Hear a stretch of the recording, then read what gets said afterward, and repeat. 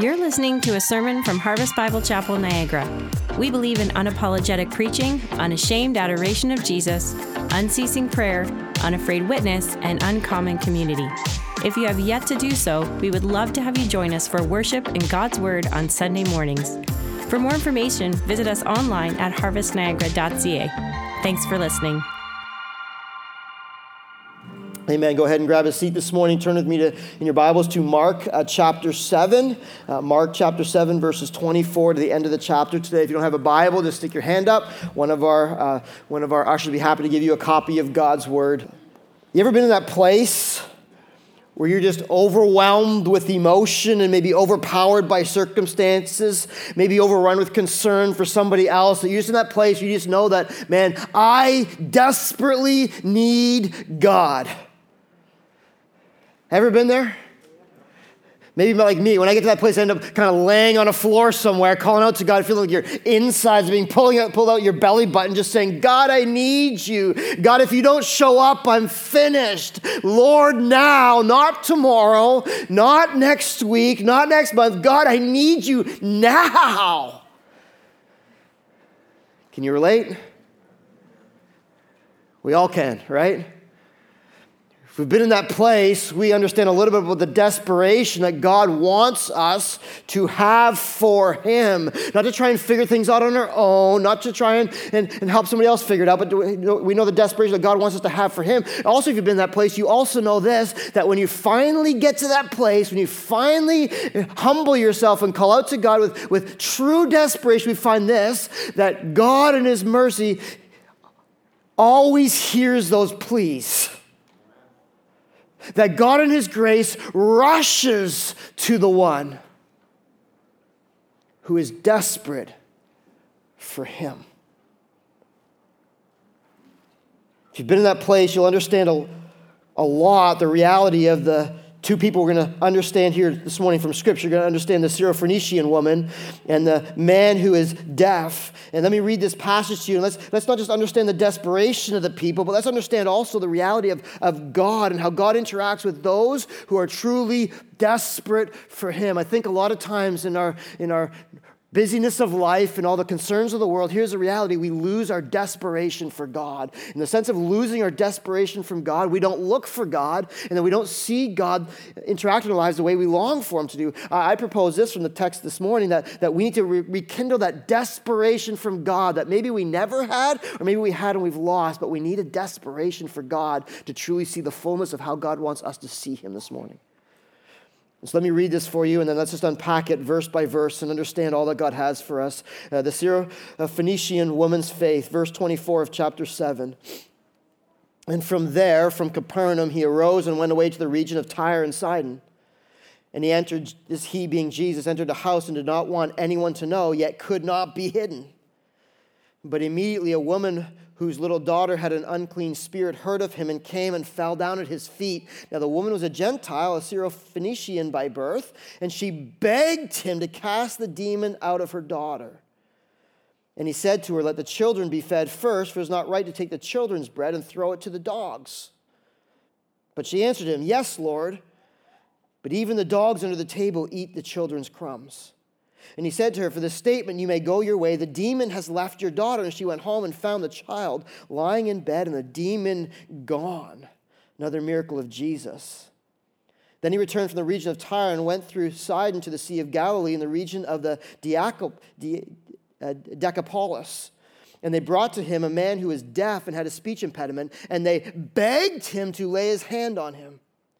And taking him aside from the crowd privately, he put his fingers into his ears, and after spitting, touched his tongue, and looked up to heaven. He sighed, and he said, Ephphatha, that is, be opened. And his ears were opened, his tongue was released, and he spoke plainly. And Jesus charged them to tell no one, but the more he charged them, the more zealously they proclaimed it. And they were astonished beyond measure, saying, he has done all things well. He even makes the deaf hear and the mute to speak. I know by this time in the book of Mark, we've kind of almost got to the place where like, oh, another miracle of Jesus, la-di-da-di-da. And sometimes we can get to that place and miss out on the full reality of what God wants to teach us. Remember, all Scripture is God-breathed, and every story in here, whether it seems repetitive or not, is for a purpose, for us to understand more clearly the reality of Jesus and how he wants to interact in our lives. So this isn't just some more miracles. This is something that God wants to teach us today, more about himself. And I think God wants to teach us this today as we look at more miracles. If you read these stories and think about them, you'll realize this. Man, that is unbelievable what Jesus keeps doing in people's lives. Amen? Like the reality of Jesus just never quits in people's lives. I think Jesus wants us to understand this, that Jesus never quits working in miraculous ways, not just in somebody else's life, but in my life. And we ought to never lose hope that God's not done working miracles in me and around me yet. God's not done yet. God's not done yet. Maybe some of you need to come here this morning to hear that message because, man, you feel like God's forgotten you and God's abandoned you and you've been praying and praying and praying and you're sure this time God's not going to answer your prayers. Let me say it again before we get into the text. God is not done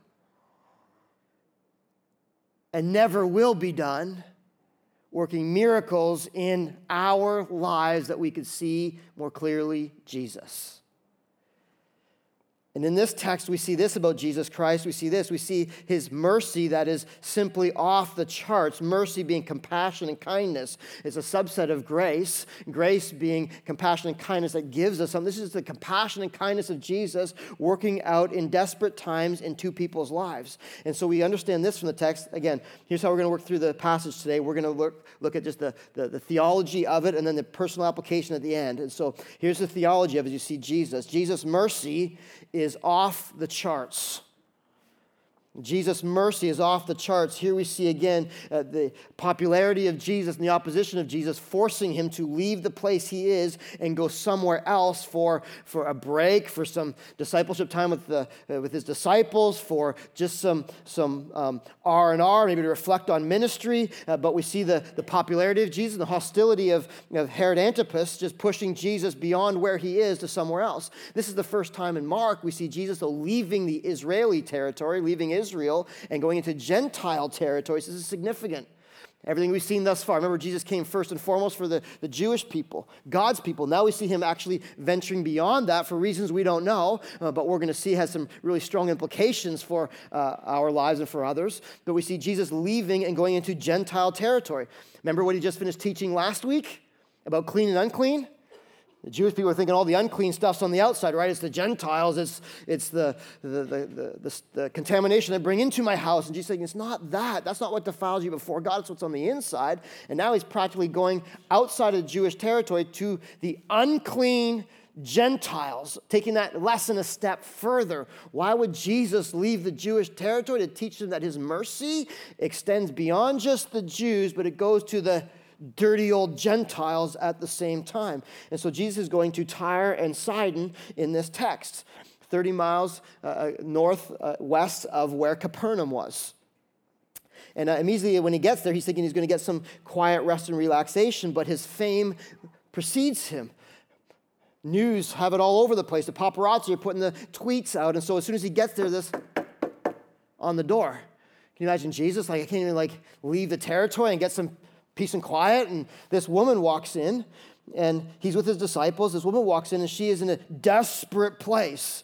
Notice this, Jesus can't even get away for a little while. His fame goes before him and comes after him. It's the same thing in our life. We'll never silence Jesus. We'll never get away from the place where you stop hearing about Jesus Christ. People might try and silence him. The government might run him out. But guess what? The name of Jesus will always be prominent and prevalent because he is the Son of God. Same thing that's happening here. And so this lady comes and she has a daughter who has an unclean spirit. No mention of her husband. Probably she's a widow lady. And so she's, again, probably cast out by society. She's in this desperate place. She comes and notice what she does. She falls at the feet of Jesus. Already, if you're a Jew, you're reading this and you're like, oh my goodness, this is such an odd scenario. This isn't right. This is unclean. How can a Gentile be anywhere near a rabbi or a Jewish leader? Not only were women considered inferior to men, But this lady, this Syrophoenician, it's important that they say that. It's showing where she came from. She is a Gentile of Gentiles. In other words, she came from this place where she is Gentile by birth, she's Gentile by culture, she's Gentile by religion. Everything about her screams, Jesus, run away. Even in the Matthew account, the disciples are like, Jesus, shh, we don't have time for this lady. We have official God business to do. We're on mission. Interesting, too, to note in this, that this is the exact same region that Elijah was in when he ministered to the heathen widow in 1 Kings chapter 17, verses 9. Remember that story? Showing that God cares for the least of these and the widows. This is the same region where the woman, where Elijah said, hey, can you give me some bread and some flour? She's like, I don't have any left, but I'll give you what I have. And Elijah said, if you give it to me, I promise you that you won't ever run out again. Remember that miracle? This is the same place to a same type of woman, which is interesting. Elijah was a foreshadowing of Jesus Christ. And so Elijah then provided this woman with a jug of oil and a jar of flour that were never spent. This is Jesus now, meeting not just physical needs, but spiritual needs now. Elijah pointing to the greater Elijah, Jesus Christ. And this woman is desperate. Her little girl has a demon within her, an unclean spirit. We've already heard a few sermons on this before, so I'm not going to rehash that. If you want to hear about demons and the supernatural, you can go back and listen to some of those previous sermons. But this is what we want to get to. This woman is simply in a place where she has nowhere to turn, and she's got no other options. And so she comes, and what does she do? She doesn't just passively ask Jesus. She throws herself at the feet of Jesus in utter desperation. Her little girl, we learn from Scripture, is probably one of those who's convulsing at times and drawn to fire and drawn to throw herself in beds of water, almost trying to kill herself. Can you imagine if you're a parent and that's your child? How you'd be desperate for Jesus Christ. Notice the difference between this Gentile, unspiritual, unclean, throwaway woman compared to the Pharisees. They come and they're kind of trying to stand over Jesus. Oh yeah, prove yourself, Jesus. Prove it. Who do you think you are, Jesus? She comes in, she's like, who do I think I am? I'm in the presence of the living God. She throws herself at the feet of Jesus. Matthew records this. Mark doesn't, but Matthew records this. She actually refers to him as Lord. She's the messianic title of the Son of Man. And she simply says this in Matthew, have mercy on me. You don't know who I am. I've got no rights here. Have mercy on me. No previous interactions with Jesus, no formal teaching. And yet she's showing us what it is to really pray. What a difference between our Sunday school prayers and this woman, hey? Or before dinner prayers. Thank you, Jesus, for this food. Blessed is my body. In Jesus' name, amen. It's sort of the general, right? Or Sunday school prayers, Jesus be with me, be with grandpa and grandma and aunts and uncles and cousins too. And as Nikki says, be with the whole world. It's a different type of coming before the Lord than maybe some of us have been in a long time, but it's a true reality how God wants us to come to him, how Jesus wants us to come to him with an earnestness and a desperation. And so here's this lady bowing before Jesus, and notice Jesus' response. It's sort of odd, isn't it? You think Jesus in his mercy would come and he would like jump down off his seat, and he's got the disciples in one ear, and then he says to her this, and this seems like a bit of a slap on the back of a bit of a backhanded slap to her. He's almost like he's degrading her. First time I read this, I'm like, what in the world's going on here? He said to her, let the little children be fed first, for it is not right to take the children's bread and throw it to the dogs. If she's in the same room as my mom, she'd be like, now that's not polite. Watch your mouth and how you treat ladies. Doesn't it seem a little odd at first? It just seems like, doesn't Jesus care? Like for some of us, we read this and you like our culture today, preacher says one thing and you take it out of context and you label him as like a heretic or something and you're like, he shouldn't be preaching, and next thing you know, he's in the unemployment line. DQ'd. Honestly, if this was in our day, this might have happened, but let me release you from the burden of misunderstanding and help you understand what Jesus is saying. It's not an insult at all. He's not belittling her. He's not bemoaning what she's saying. It's so hard to understand. Some theologians debate about what he's really trying to say. Some think he's simply just trying to talk about ministry and saying, hey, look, the disciples are my children, and I'm busy with them right now, and so you'll get your turn, just not now. And so you don't, I'm giving the food to the disciples, and that's just not it, though. That's a misinterpretation for sure. Some say he's quoting a proverb, and he's really just showing them the reality of how Jews actually thought about Gentiles. In our day and age, we hold puppies kind of close, right? They're on the screen and like, oh, puppies. We have little save the puppy campaigns because they're so worth it, right? Forget about children, but puppies, they mean something. Backwards. But in this time, like puppies, dogs weren't anything that was positive. Have you ever been overseas and seen the dogs that roam around overseas, Mexico or Nicaragua or Ecuador? Man, they're mangy little mutts. They're dirty. They're scavengers. We were in Mexico or in Ecuador, and this little dog would run around the neighborhood and all painted because the kids would paint him and mistreat him. Mangy little. That's how the Jewish people treated the Gentile people. And so, really, Jesus is reminding her that, hey, like I'm a Jew, and you're a Gentile, but even in that, he softens the word dog, and he uses puppy. The actual word here is puppy. He's taking a proverb, and he's like, this is how we're supposed to be interacting. Like, you're from the other side of the tracks. You shouldn't be in the room with me. You do realize that, helping to realize the significance of what's happening here. But he actually softens it, and he goes, the little puppy, instead of a dog, because they did have household pets back then as well. And even more than that, theologically, he's reminding her that, hey, my first mission, as it says in Matthew 15, my first mission is the household of the Jews. Like, I am here predominantly on God's mission for the Jewish people to show them the Messiah. Gentiles, you're going to enter into this, but you're not quite yet. It's not yet ready for the Gentiles to come in. Do you not understand this, lady? Like, this is it's odd, isn't it? It's almost like he's like, yeah, you're second. But notice, he treats you with utmost respect, and he's actually not degrading her. He's just reminding her of, hey, this is a big deal.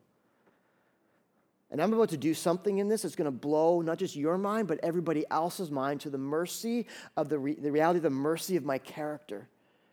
Obviously, it wasn't that insulting to the lady, which Jesus didn't mean it to be an insult. Again, just bringing out the theological truth and helping her understand the whole Jew-Gentile divide, which she probably already got, and just setting it up for like, wow, this is not a normal scenario. But she answered him. She didn't take offense to that. She answered and said, yes, Lord. But going with his puppy, softening the dogs to puppies, she said, but even the dogs under the table eat the children's crumbs. But even the household pets get a crumb of the food. Our household pet sits under Nick's seat. Because Nick accidentally drops it under the table. Oops, you got my hot dog. She's saying, yes, Lord, I get all the racial things, I get all the theological things, but isn't it true that even the puppies get at least a little crumb? Can I just have a crumb of the mercy of God? I know I don't deserve it. I know I shouldn't be in this room right now, but can I just have a crumb of the mercy of God? Just a crumb of the food coming off your table? Leave it to a parent, hey, to not be bashful and asking God for the miracle of all miracles.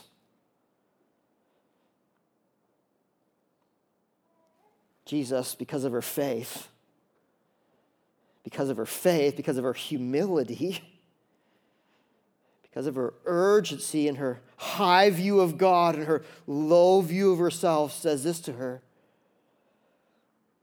I think maybe with a wink, because he had every intention of hearing her.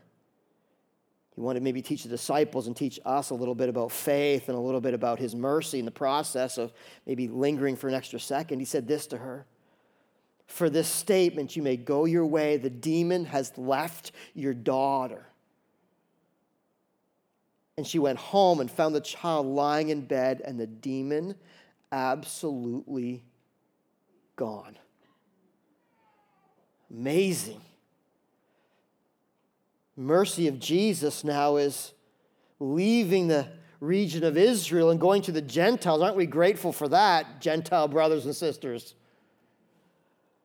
So much theological significance we'll unpack in a second here, but also understand this, that Jesus then leaves from there, and his touch is not just a broad touch. His touch then shows us the mercy of Jesus, how it gets up close and personal in our lives. It's not just an off-the-chart mercy that Jesus has. He then gets up close and personal. Jesus heals a deaf man.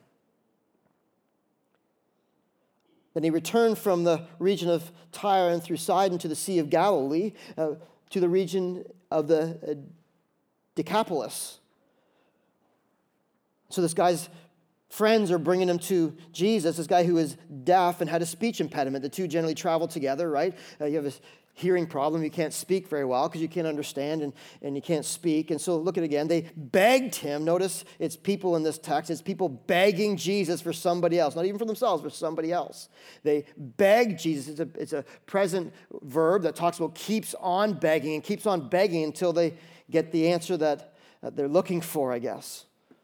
They're not going to quit until Jesus answered. And they took him to Jesus to lay hands on him. And so he took them aside from the crowd. And remember how he just healed this woman's daughter in the first part of this text. This time he goes to all these little, almost like shenanigans, eh? Like, what's with the show, Jesus? And he gives the guy a couple double wet willies and looks to the heavens and calls the heavens open. And you're like, what is going on here? Why is this the big show? Like, Jesus just says, be gone in one text. In the other text, he says, like, this great big, like, spitting all over the place and sticking fingers in ears and looking to the heavens. Like, what's going on?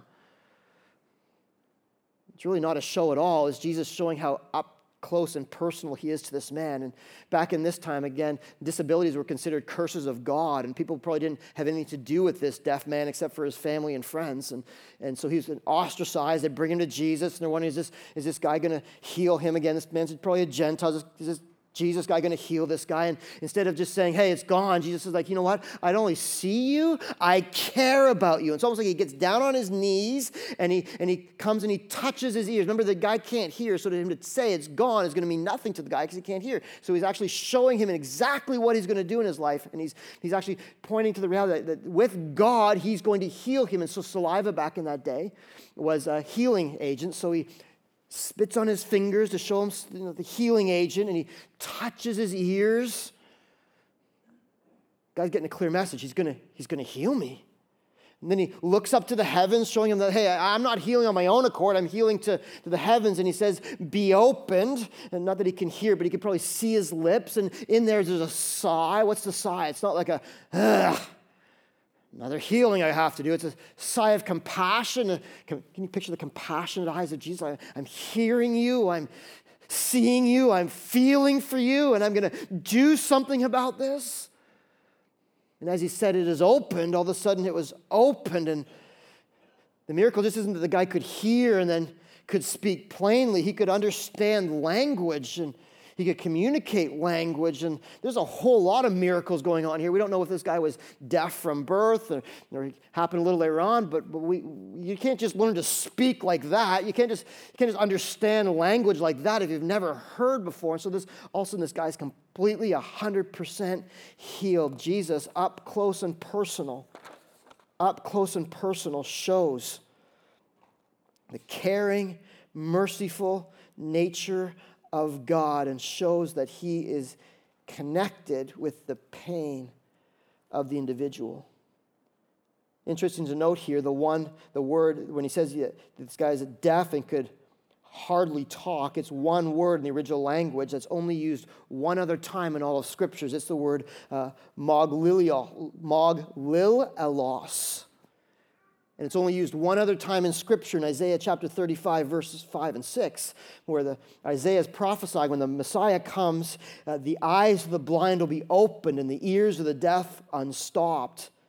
The lame man shall leap like a deer, and the tongue of the mute shall sing for joy, for waters break forth in the wilderness and streams in the desert. And so really what Jesus is showing him is, I am the Messiah. I am the prophesied about Messiah who's come to do everything that Isaiah prophesied I would do. And then Jesus sends him along, and like he always does, he says, hey, don't tell anyone this. You're like, why would someone not want to tell someone else about a miracle? Because Jesus knew it would overwhelm him and overrun him and keep him from doing what he came to do. Remember what he came to do is preach the good news of the gospel of Jesus Christ. And the people will be coming to him and they want the show and not the reality of the true Christ. He says, don't tell anyone, but the more he tells them not to tell anyone, it's like when you tell your kids, don't tell a secret. I have a secret, but I can't tell it. The people go and they tell everybody, and they tell them this: he has done all things well, and they were astonished. And I think even the disciples probably astonished again, because he makes the deaf hear and the mute speak. Again, sometimes you come to these texts, and even as a preacher, like, well, now what more am I going to say about this? I've already covered healing a lot. I've already covered demon possession a lot. What more am I going to say about this? Why does God tell us this again? We get it. But let me ask you this. Do we really get that Jesus is a God of miracles who loves us and is up close and personal to us? Or do we possibly need to hear it again today? I don't know about you, but I'm a little dense.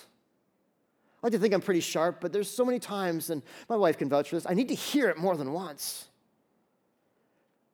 I think that's true when we come into these texts in our own lives. Don't skip them over, because I think God needs to teach us something not new about him, but to renew within us a hope that we have in simply the mercy of Jesus Christ. Jesus' mercy, as we look at these things, Jesus' mercy, it's all about Jesus' mercy. He offers us unending hope in whatever circumstance we find ourselves in this life. Here's the personal application for this that the Lord has shown us through his word. It's hope in a merciful God. It's unending hope in a merciful God. And I want to propose this morning, that sometimes these texts just remind us of the simple reality that Jesus is never going to stop amazing me. Jesus is never going to stop amazing me. I hope as I helped you understand that, you weren't sitting there going like, I hope he's done soon. I hope you weren't sitting there going like, this is good for somebody else, but like, I'm way above this sermon right now, and I know all this stuff, and this means nothing to me. I hope your heart hasn't gotten to a place where you're not ready to be amazed by Jesus Christ once again. Isn't it easy to get there? You've been in faith so long. You've heard all the stories. You've had God do some incredible things in your life. But yet somehow deep down the reality of Jesus gets cold and he gets stale in your hearts. And so you go through all the motions, but deep down, you say you believe in the miracles of Jesus. You say you believe that Jesus can do anything. You say you believe Jesus is not done with you yet, but deep down you really believe that Jesus is completely done with you in this life. There's nothing more to experience about him. There's nothing more to learn about him. And all the miracles of someone else are not for you. You ever got there? Ceasing to be amazed by the reality of Jesus. Let's be honest, you ever got there? Cold? Empty? No awe? Saying you're a Christian, but almost living like Jesus is powerless in your life? I've been praying so long, and I know he can, but I don't think he's any longer going to do anything in my marriage.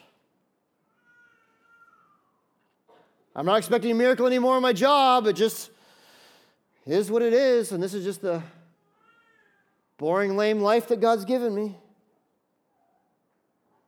You know, our church, we used to see all these things happening in our church, and I don't know anymore. You know, that's the early days, and that was fun days, and that was awesome days, but anymore, like, I don't even pray for that stuff anymore because I think Jesus is simply just done amazing me.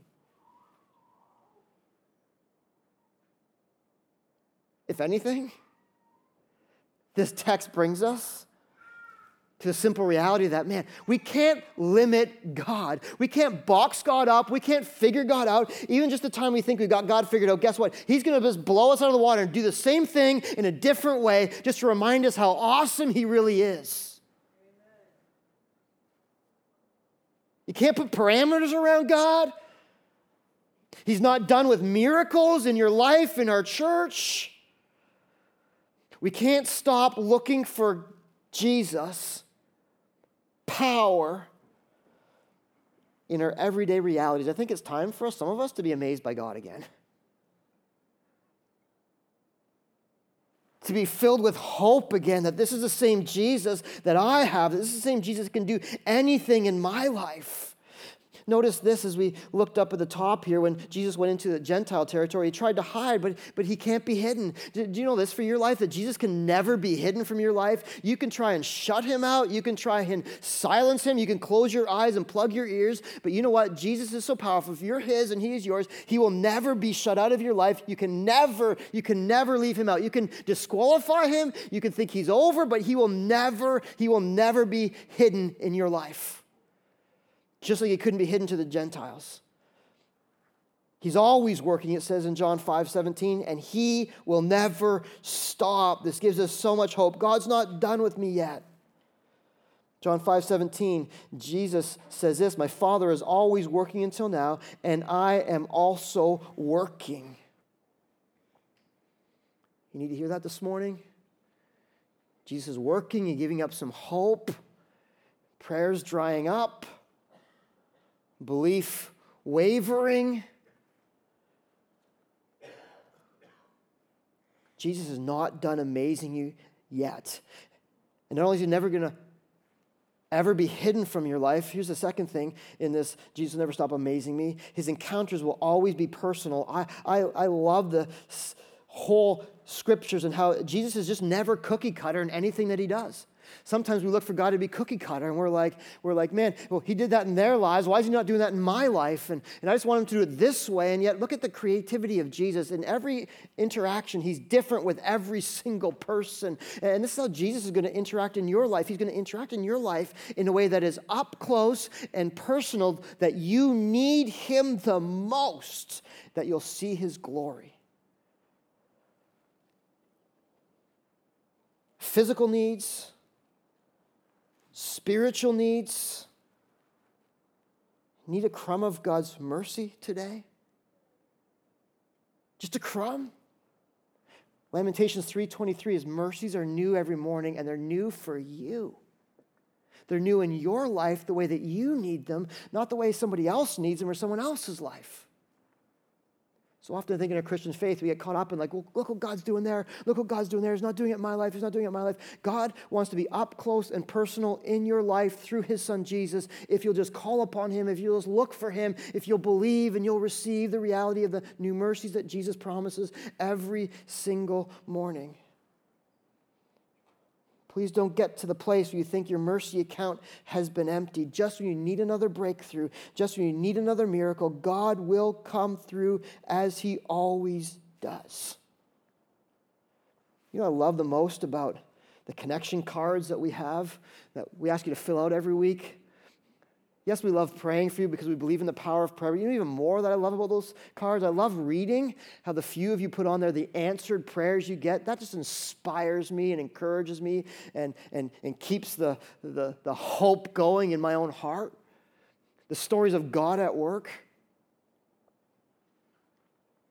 reminds me that God's not done with you or I or us yet. In fact, just this week, I was talking to someone in our church, and for sake of embarrassing them, I won't say their names, but they came, I've heard through a third party that they've been praying for their kids for years and years, and this week, their eldest son finally received Jesus Christ as Lord and Savior. So encouraging. 2 more to go. But isn't it easy to give up? God's mercies aren't for me. It's not going to happen this time. We can't give up hope. We can't give up hope that Jesus will never stop amazing us. It fuels our faith. It fuels our prayers, this truth. It keeps us pursuing Jesus with all that we have and fighting the complacency that so easily creeps into our lives. Here's another thing about hope that we often forget, that we need to understand from this text. Jesus' influence goes beyond my wildest expectations. Jesus' influence goes beyond my wildest expectations. Of all the people in the world that the Jews thought Jesus could never, ever save, of all the people in the world that the Jews thought that Jesus could never, ever work in their lives, it was the Gentiles. It was the dogs. Look what Jesus says to them. Through action. Don't limit me. Don't tell me what I can and cannot do. My influence will go beyond your wildest expectations.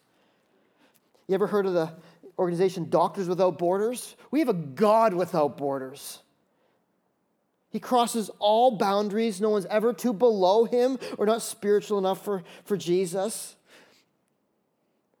Can never come from the wrong background or the wrong nationality for Jesus Christ. We tend to put people in categories, don't we? Don't we? Well, I know who Jesus is going to work in, so I'm going to pray for that person. And I know who's most likely to accept Christ as Lord and Savior, so I'm going to share Christ with that person. And yet, look who Jesus is going to. He's going to all the people that no one would ever expect. Jesus doesn't marginalize anybody. The scope of Jesus' ministry is unlimited. It's not just for middle class Caucasians, as some of us maybe think, wouldn't say, but maybe think. It's not just for the upper class who have something to offer. It's also not just the poor and the marginalized, as other people think. It's for absolutely everybody, every nationality, whether you're Jew or Gentile, whether you're African or Asian or American, whether you're from the biggest territory of Russia or the smallest village in the remote jungles of Peru. Jesus' mercy extends to places we know prominently and those places we've never heard of before. Jesus' mercy flows everywhere, like the worldwide flood. Remember the flood? That's Jesus' mercy on the world. It just flows everywhere. There's not one part that's untouched by the mercy of Jesus Christ. All these debates about race and gender and all kinds of different things. Jesus died for everybody. Even in our culture, like, he died for me. It's all about me. It's all about me. Can I bust your bubble a little bit? It's not all about you. It's not all about me.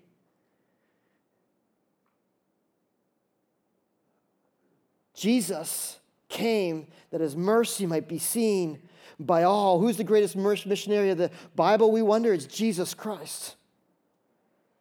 And notice where he went. He went to the least of these. He went to the places that nobody else would dare go. Sometimes in the darkness, that's where the light shines brightest. In the hardest places, the most uncomfortable places, that's where the light of Jesus shines the brightest. But we don't know that. You know why? Because we're just like the Jews and we're unwilling to go. It's too hard. It's too uncomfortable. It makes me uneasy. I'd rather be with the people that I associate with and I know that I'm comfortable with. And Jesus' example is we can't be content with that, brothers and sisters. We need to take the gospel anywhere the gospel will go. Whose responsibility is that? That's ours. We don't just pay missionaries to go to the hard places. That's our jobs. Hard places in the cafeteria, maybe. Hard place in the cafeteria where no other cool kids sit. Where all those who've been labeled sit over in the corner. Maybe that's your hard place where you think, well, God's not going to work there. Maybe that's the exact place Jesus wants to work. Maybe it's the hard place at work, and it's that boss that is so stubborn and so antagonistic, and he's just a rough and tough. And I'll witness to anyone, but I'm not going to go there. Maybe that's the place that Jesus wants you to go. Maybe it's the neighbor that is the annoying neighbor that nobody likes, and so we're going to hang over here with these guys and leave that person to themselves. And maybe that's the hard place that you think God can't work in. That's the place that God wants you to go to so he can show you and amaze you that he died for that person too. I wonder sometimes if we get too comfortable. And the one place that you're least likely to go is the one place that Jesus wants you to go.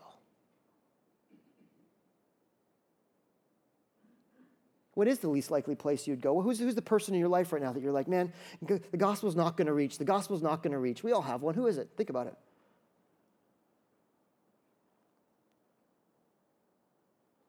What if that's the person that Jesus is saying, now go? Now go. Watch me amaze you. Now go. How can we write people off?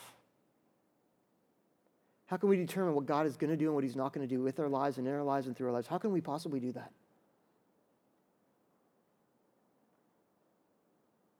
Especially given the reality that Jesus' grace reached me. The gospel reached me. Like that's the least likely place the gospel will go, in my heart and your heart. Think of your own heart, your wicked old heart.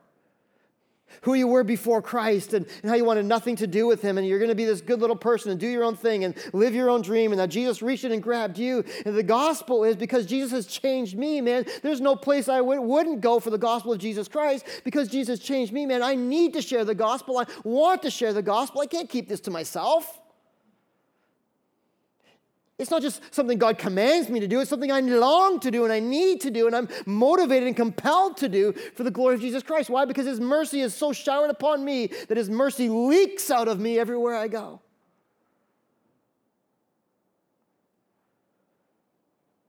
I don't know about you, but I kind of get bored with boundaries, don't you? Kind of like there's got to be more. This is all there is. We're so good at boxes, right? This is all there is. There's got to be more. Maybe the more for us is not more Bible knowledge. It's not more fellowship with believers. Maybe the more for us is taking some risks. Opening our mouths. Can't do it. Yes, you can. And believing that Jesus wants to use your life beyond all of the boundaries that you've placed for him and yourself in a way that's going to totally astound you. I'm not saying pack up and go to Africa. Maybe. But I'm saying right here, right now, 2020, in your home, in your neighborhood, in your job. When was the last time you were amazed by how Jesus used you for the gospel of Jesus Christ? It's been a long time. Today's the day to let's go. Let's go. Jesus came to unleash his compassion on the world, to unseal blind eyes, to unplug spiritual ears, to unloosen tied tongues, maybe even yours, held captive to Satan, maybe even to unleash streams of living water into everyone's soul. That's why Jesus came, which he's demonstrating so clearly through Mark chapter 7.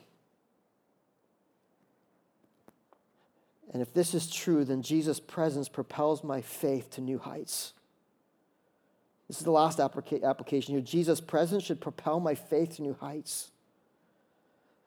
I love the examples of just regular people in the scriptures that we can so resonate with. We see Jesus clearly, but we also see the Syrophoenician woman's faith here and the deaf man and man, the humility that comes out of these people to go to Jesus. And I propose this is one of the things that we can learn from this text that we maybe can't learn from other texts that are some of the same miracles, is that Jesus longs for us to have the faith, to have true humility in our lives over the pride and the entitlement that we walk through our lives with. Notice the lady's response.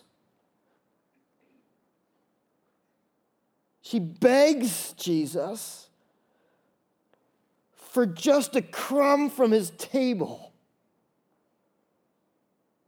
and is satisfied with that.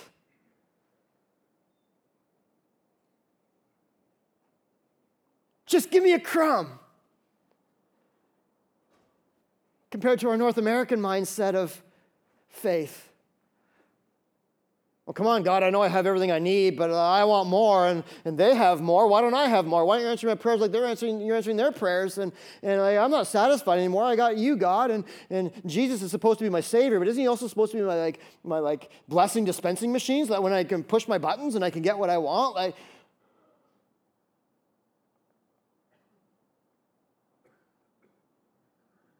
Propels my faith. I don't know about yours, because a lot of times my prayers can sound like that rather than like this woman's faith prayers. God, just give me a crumb. Just give me a crumb of your blessing that I can then bless other people.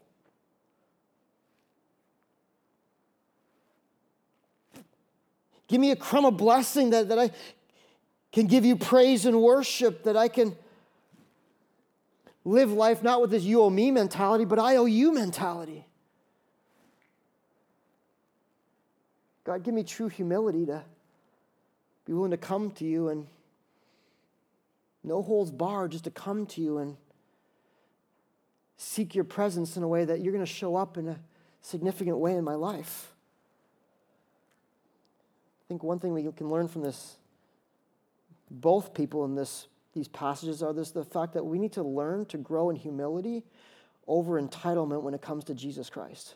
Pride and entitlement mark our culture. The way of the Christian is completely opposite of that. The way of the Christian is humility and gratefulness and gratitude. Gratitude ought to mark a Christian more than anything else in our lives. A gratitude for the gospel, gratitude for what God's given us.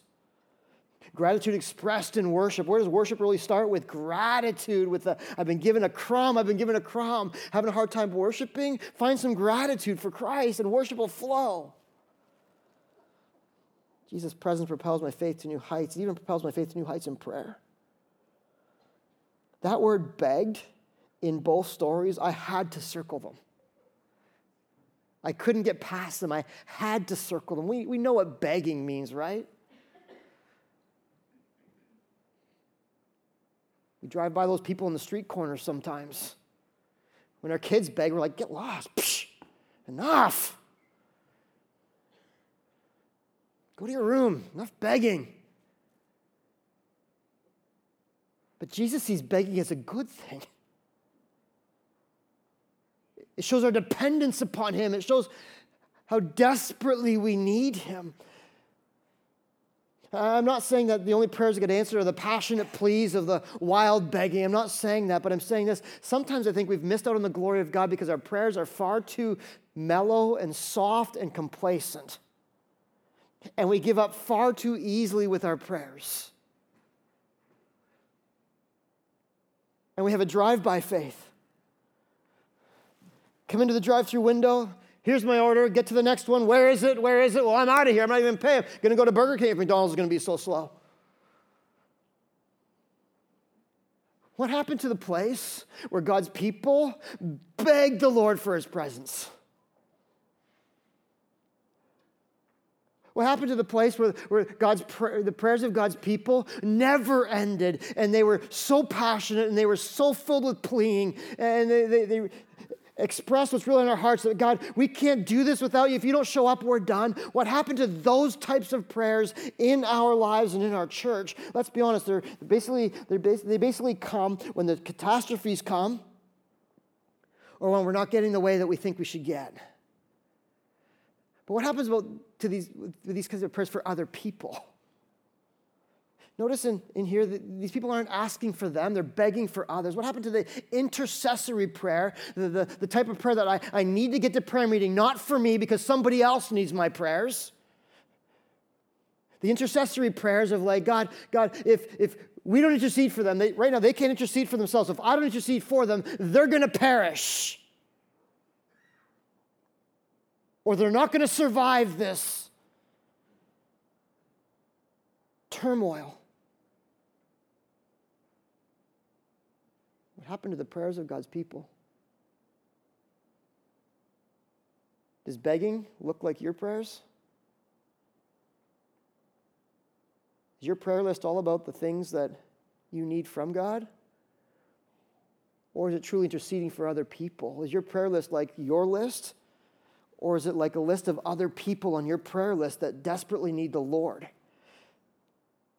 Well, what's in it for me? What's in it for me? What's in it for you is seeing the power of God working in somebody else to get his son glory. That's what's in it for you. What's in it for you is closer communion to God. But again, maybe it's not about you. Maybe it's not about me. Maybe prayer isn't as much about me and God as about God, me interceding for someone else and God working in their lives in drastic, unspeakable ways. And maybe I'm not even getting any credit for it. Who stinking cares?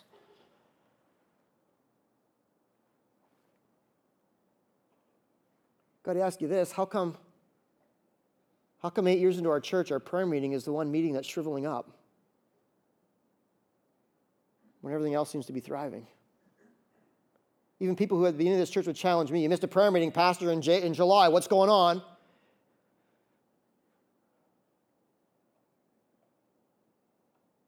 And our prayer meeting is dwindling and dwindling and dwindling. And then we're asking the question, why is God not? Why is God not? Maybe it's the preaching. Maybe it's the staff. Maybe it's, what's wrong? You know what it is? You know what it is? You know what it is. What is it? We're missing out on prayer. Easy to pass by these. Like, it's another miracle. I don't need another miracle. We do need another miracle in our lives. We do need another miracle in our church. We do need another miracle in other people's lives. And it starts when we get on our knees and passionately plead for God. God, I need you. We need you. God, I'm not going to stop praying until we start seeing your answers. If we lose that, folks, we're just going to shrivel up and die. And in 10, 20 years, we're going to be one of those flash-in-the-pan churches that came and went. And oh, but we're so busy. Yeah, I'm busy too, but are we too busy to pray? Too busy to be passionate about Jesus? I don't know how to pray. Learn to pray. It's like a fishing. I don't know how to hold my breath. It's like a hot air balloon saying I don't need any hot air. Prayer is the lifeline to Jesus and the life of a Christian, and the life of a church. Circle that word begged and ask God, God, teach me how to beg. Give me a heart for others that overflows in begging for their lives and begging for their circumstances. God, help me to beg, not for myself, but for your activity in other people's lives. Persistent, prevailing, pounding on the door of heaven prayer is what we need. And the type of prayer that we see here that Jesus responds to. I don't think Jesus was brushing this woman off at all. I think he was teaching the disciples what it means to pray. I think he's going to circle back to this and say, you know what? I wasn't calling her a dog. You know that. I wasn't brushing her off. I did not care. You know that. I want you to see how to really pray for the breakthroughs in your life and other people's lives. What about this one? It teaches us faith, belief over doubt. Yeah, we're going to get discouraged.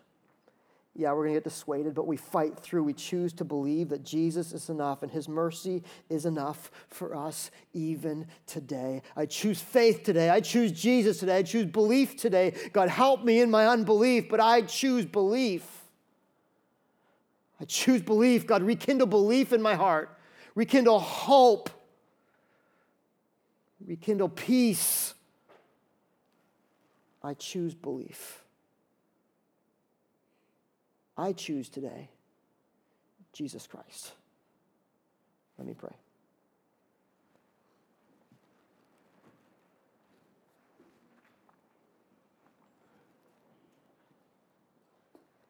Father, as we see the mercy, the compassion and kindness of Jesus, God, I pray that you'd spur us on to have a burden for the lost. I pray, oh God, you'd spur us on to look for Jesus in our everyday, mundane, maybe boring lives, that we see Jesus, that you catapult us from this life of living, saying we're Christians, but not looking for Jesus, to a life saturated with the activity of what only you can do in our lives. God, I pray you'd teach us what true humility really is, that we'd be thankful and worshipful people. God, I pray you'd teach us what it really is to pray.